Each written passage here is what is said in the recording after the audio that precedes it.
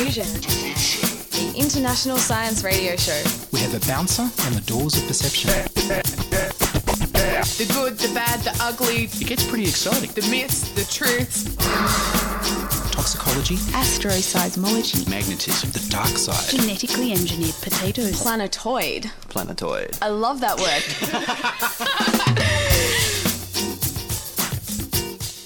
Hello and welcome to this special farewell edition of Diffusion. Sit back and relax while we inject weird and wonderful science directly into your brain. I'm Ian Wolfe.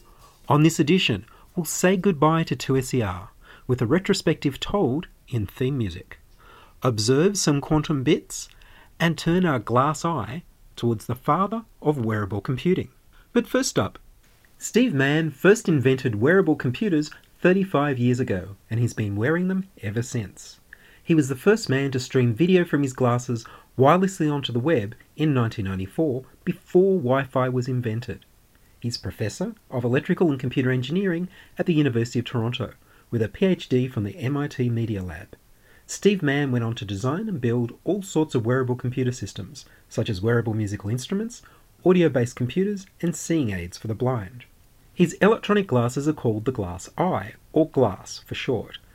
They're more than 20 years ahead of the functionality of Google's Glass, which is essentially just a voice-operated wearable smartphone, at this stage miniaturizing and replicating what Mann was using in 1994. Steve Mann also calls his invention Glass after his first computer-enhanced vision project with welding. Welders wear a darkened glass face mask to let them see their work without being blinded. It's so dark that they can't see very much other than the blindingly bright electric arc. They call this face mask a glass. In 1978, Mann put a digital camera on the front of a helmet and connected it to a computer and then to a video screen on the inside of the glass. The camera compensated for the bright welding arc by taking an underexposed picture, a normal picture, an overexposed picture, and combining them with software to make a clear picture so welders could see their hands and the bench as well as the tip of the electrode and the arc. Steve Mann had invented the high dynamic range algorithm used by photographic software today. These welders' helmets apply the technique at a fast video rate and let the wearer view the stereo output in real time. In 1981, Mann designed and built a backpack-based multimedia wearable computer system with a head-mounted display visible to one eye. The antenna, camera, and microphone were in a helmet because of their large size. The system allowed for the input and display of text, graphics, video, and audio. Mann was even able to write new apps for the computer while walking around wearing it. In the late 1980s, Mann's wireless networks could transfer data at a then blazing 56 kilobytes per second. From 1994 until 1996, he started streaming video live from his ordinary-looking glasses to the web, 24 hours a day, except for bathing, because the system wasn't waterproof. People watching on his website could scribble messages that would be overlaid onto his vision.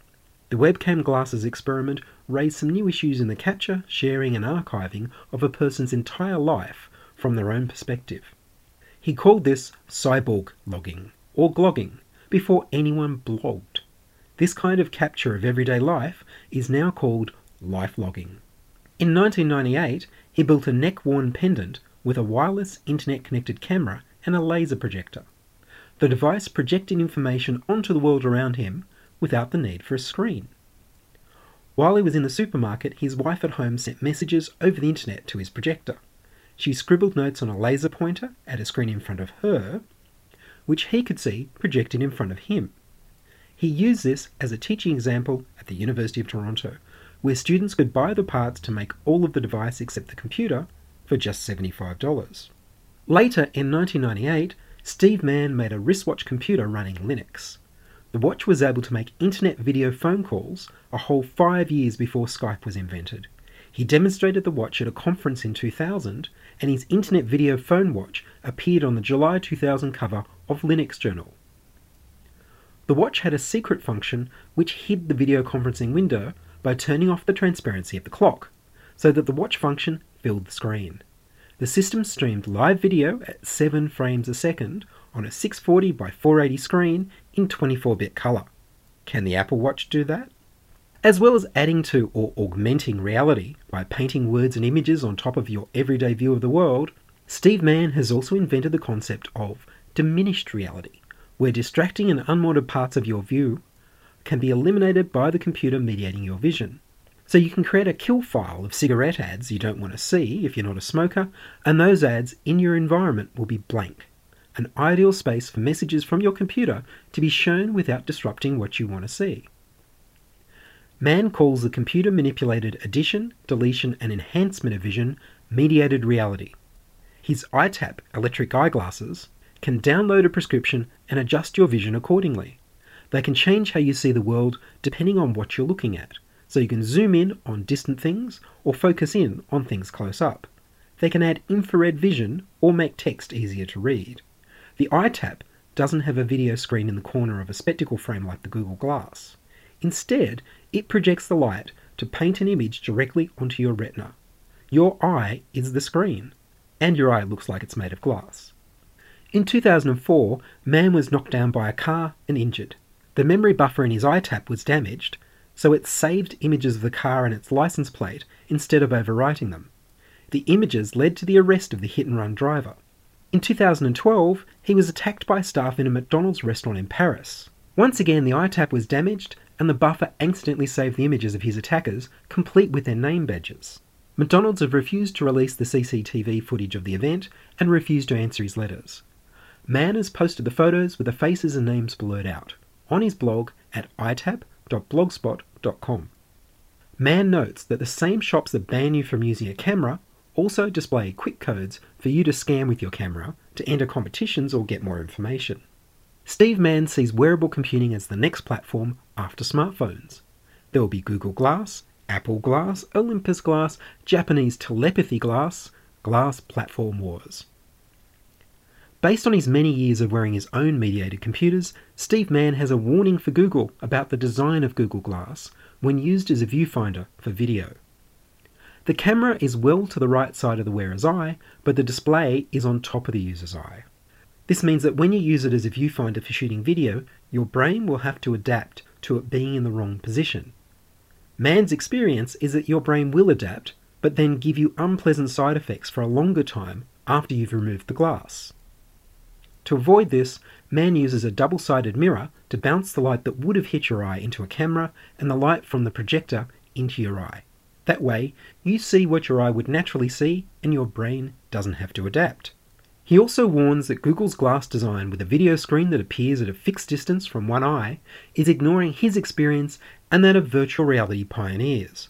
Using lenses in this way forces one eye to remain focused at some set distance while the focus of the other eye shifts according to whatever the wearer is looking at, near or far. Doing this leads to severe eye strain. Instead, Mann has his display served up to your eye through a pinhole instead of through a lens. This way, the image is in focus no matter where you focus your eye, and you can use your eyes naturally without strain.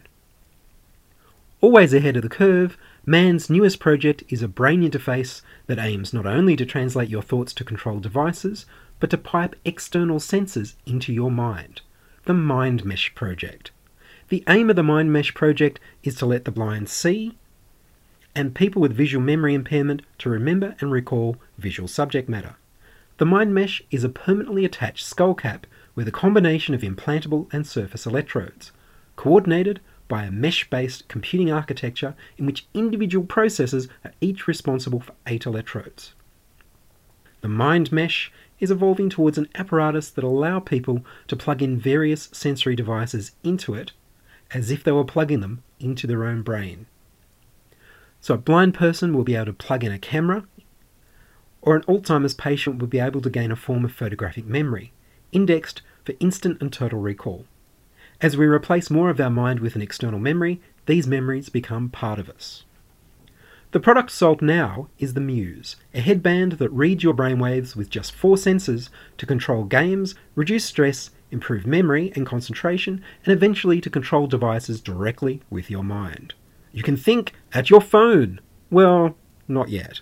The Muse only detects mental states, such as calmness or attention, so the first application will be biofeedback, to help you either become more relaxed or more focused at will. This is only a few steps away from some of the other brainwave reading headbands on the market. The Interaxon company that makes Man's Muse have been building art installations around the technology. In 2009, they had a glowing chair with the headband and a screen showing your alpha waves as you relaxed. Once the alpha waves raised to a certain level, the chair would start to levitate and the user could control the lights and sounds. As the father of wearable computing keeps on inventing, he's also got his eye on the big picture.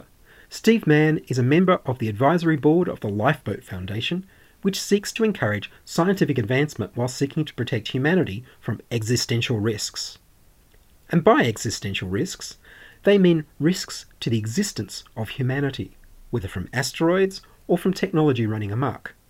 The man who's been transcending his humanity for 35 years with wearable computers, mediated reality, water-based musical instruments, and brain interfaces wants to make sure that we all survive to enjoy the future he's already living in. You're listening to Diffusion Science Radio.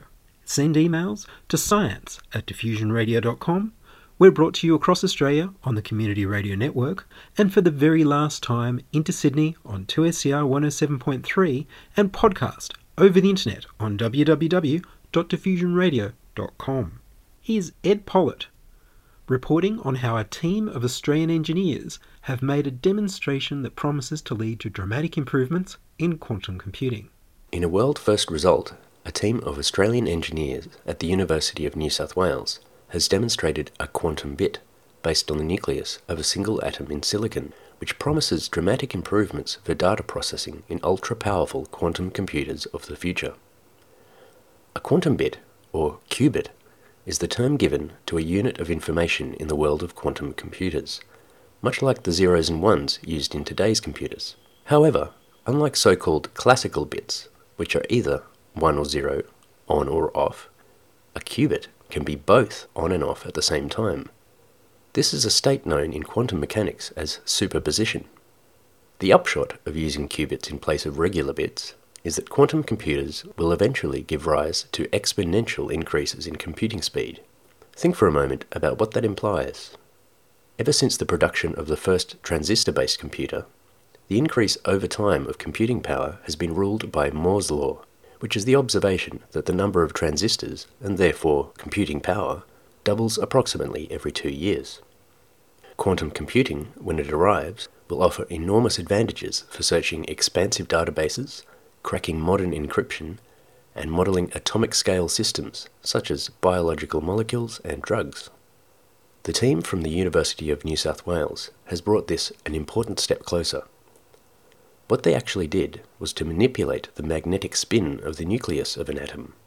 According to Associate Professor Andrea Morello from the School of Electrical Engineering and Telecommunications at the University of New South Wales, they adapted magnetic resonance technology, commonly known for its application in chemical analysis and MRI scans, to control and read out the nuclear spin of a single atom in real time.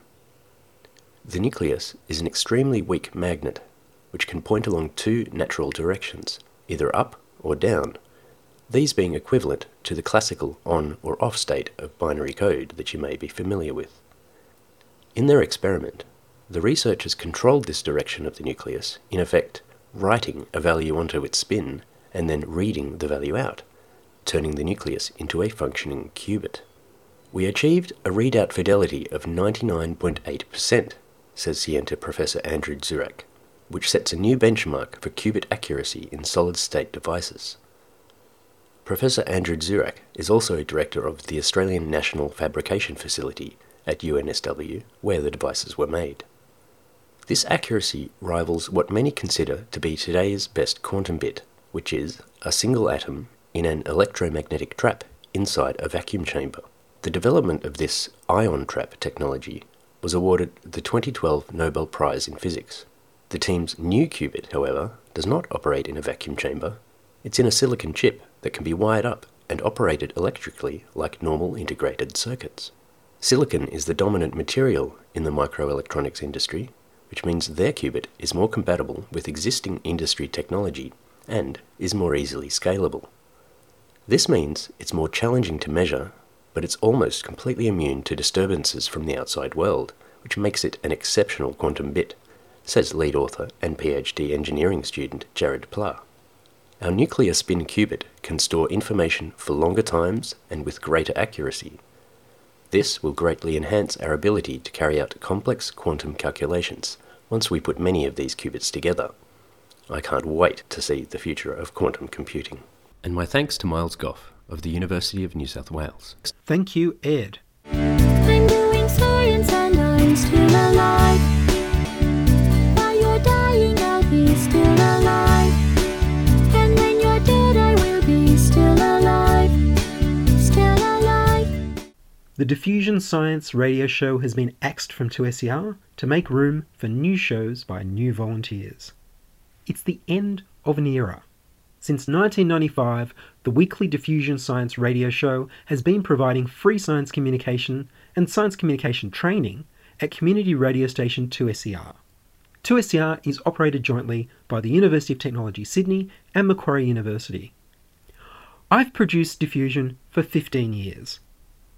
In 2011, astronomer Matt Dawson named a planetoid Victoria Bond. The Minor Planet Ephemeris service carries this entry. Victoria Bond is the name of the popular Australian science show presenter of Diffusion Science Radio. Her catchphrase, planetoid, I love that word, and accurate astronomy coverage have endeared her to listeners worldwide. Later in 2011, Diffusion won the 2SER Best Talk Show Award, so I felt we might have been doing the right thing. Then in 2012, Diffusion was granted $10,000 for content development from the Community Broadcasting Foundation. Online, we have 700 weekly subscribers to our podcast, with 10,000 downloads from our archives at www.diffusionradio.com every month. Diffusion is syndicated on the community radio network around Australia to 14 stations, on the National Science Foundation's Science 360 internet radio station in the USA, and on astronomy.fm in the UK. Diffusion has been an institution where volunteers were trained by fellow volunteers to do all the jobs of producing a radio show, from operating the panel, conducting interviews, presenting, script writing, editing, and producing. More than 50 science communicators have contributed to Diffusion in the last 15 years that I've been part of the team. When I joined, we had a dozen members. We were called Discovery, and we actually broadcast live. In the more than 10 years captured by the podcasts on www.diffusionradio.com, the team have broadcast over 180 interviews with scientists and engineers, along with even more well-researched reports, panel discussions, book reviews, science songs, trivia games, and radio plays to communicate science to the public. We're investigating funding for professional home and field recording equipment to continue podcasting. Everyone is invited to the Bar Broadway Hotel opposite UTS for farewell drinks from 8:30 on Monday night. Look for the unemployed guy in the black fedora. Meanwhile, here's a history of Diffusion as told in theme music, from our original theme through to the summer series and our legally mandated change of name. Hi, this is Douglas Adams. I'm the author of The Hitchhiker's Guide to the Galaxy, and I'm here to urge you to listen to the National Science Program on Discovery.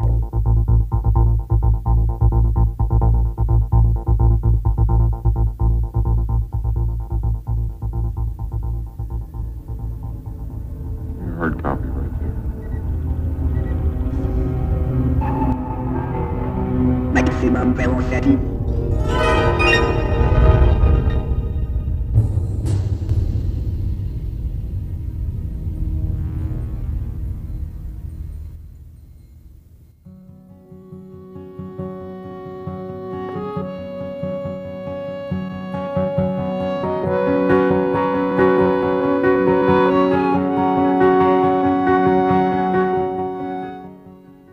This is Discovery, 2SER's national science show where science, arts and culture meet to educate, inform and entertain. No one would have believed, in the last year of the 20th century, that scientific affairs were being watched from the timeless world of radio. No one could have dreamed that they were being scrutinized as someone with a microscope studies creatures that swarm and multiply in a drop of water. Few listeners even considered the possibility of a summer science radio series, and yet, across the Sydney metropolitan area, minds were kept stimulated and regarded this earth with wondrous eyes. And slowly, but surely, they tuned their radios to Axiomatic.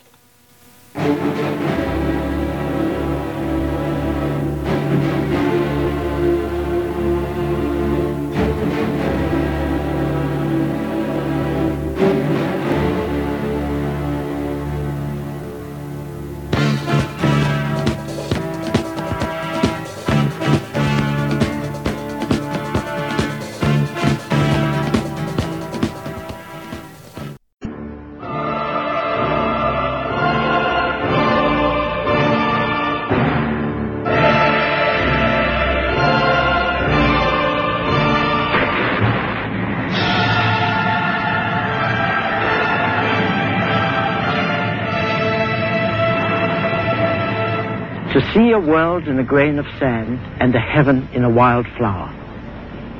Hold infinity in the palm of your hand and eternity in an hour.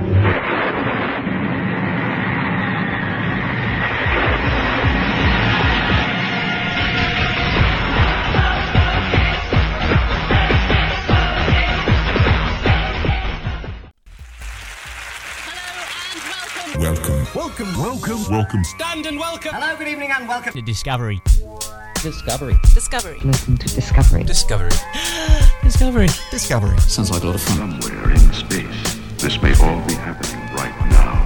Now, to the speeded up brain of the user, that sound lasts for 4 hours and sounds like this. Discovery.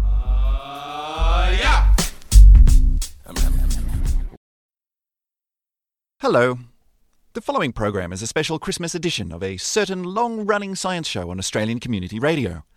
But since this recording was made, we've received a cease and desist order from an international cable television network with the same name as our humble community radio science show. Our show still exists, we're just not allowed to use the old name. So, as a public service, in the program that follows, every reference to our name has been played backwards to avoid confusion. The show will return in 2006, bringing you the best bits from the world of science each week, but we'll be broadcasting under a new banner. So sit back and enjoy this, the Christmas special of the science show we used to call... Welcome. Stand and welcome. Hello, good evening and welcome. Eurovaxit. Listen to Eurovaxit. Sounds like a lot of fun. Somewhere in space, this may all be happening right now. Now, to the speeded up brain of the user, that sound lasts for 4 hours and sounds like this. Eurovaxit. Yeah. Yes, indeed. Welcome to the Eurovaxit Christmas special. We're coming to you...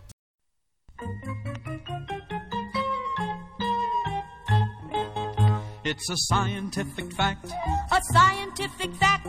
It has to be correct. It has to be exact. Because it is a scientific fact. It's a scientific fact. Hello and welcome. You are now listening to Undiscovered, the show formerly known as Discovery.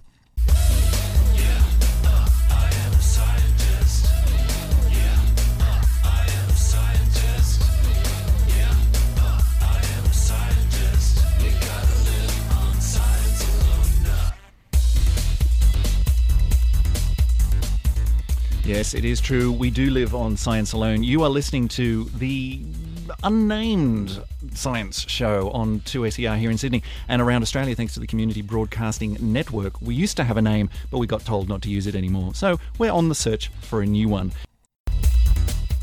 Hello and welcome to the finest half hour of science radio in the fashionable end of the western spiral arm of the galaxy. Of insert your name here. Yes, welcome to the science show with no name, the science show that used to be called something to do with discos, I'm not entirely sure. We're in the search for a new name here at the Community Broadcasting Networks and 2SER's science show. So if you've got any ideas, send them our way. Welcome to the science show with no lawyer.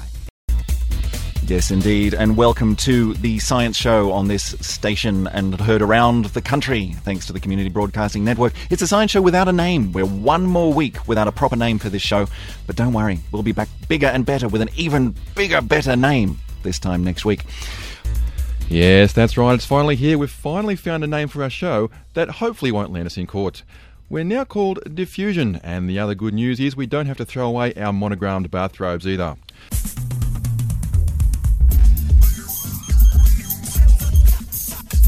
Diffusion.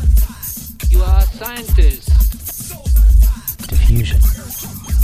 What? Is the airspeed velocity of an unladen swallow? Whatever. Diffusion. It even vibrates like real. Diffusion. I've got no option but to sell you all for scientific experiments. I don't think we don't mean that. And that's all from us from 2SER on Diffusion. Bye-bye 2SER. It's been a pleasure and a privilege, and we hope you'll come and check out our continuing podcast. If you'd like to continue hearing the show, then you'll need to subscribe to the podcast on www.diffusionradio.com because there aren't any Sydney radio stations broadcasting Diffusion. 2SER will be broadcasting the Fourth Estate in this time slot next Monday. If you'd like to contribute to the show, we need more volunteers on Diffusion.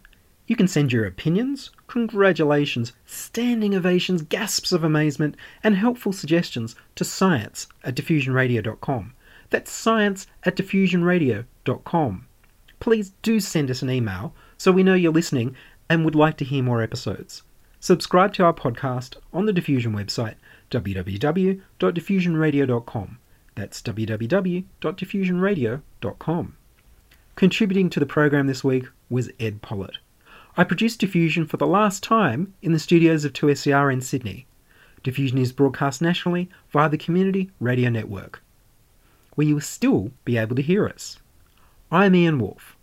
Join us inside your audio device of choice through the podcast for more science wondering next week on Diffusion Science Radio. This was a triumph. I'm making a note here, huge success.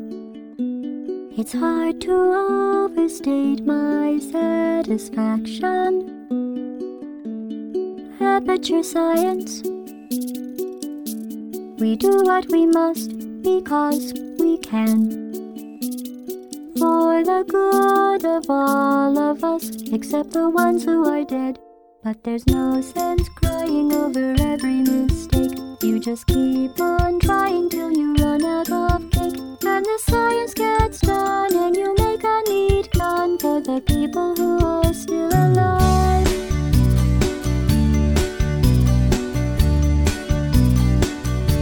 I'm not even angry. I'm being so sincere right now. Even though you broke my heart and killed me and tore me to pieces and threw every piece into a fire. As they burned, it hurt because I was so happy for you. Now these points of data make a beautiful line, and we're out of data, we're releasing on time. So I'm glad I got burned. Think of all the things we learned for the people who are still alive.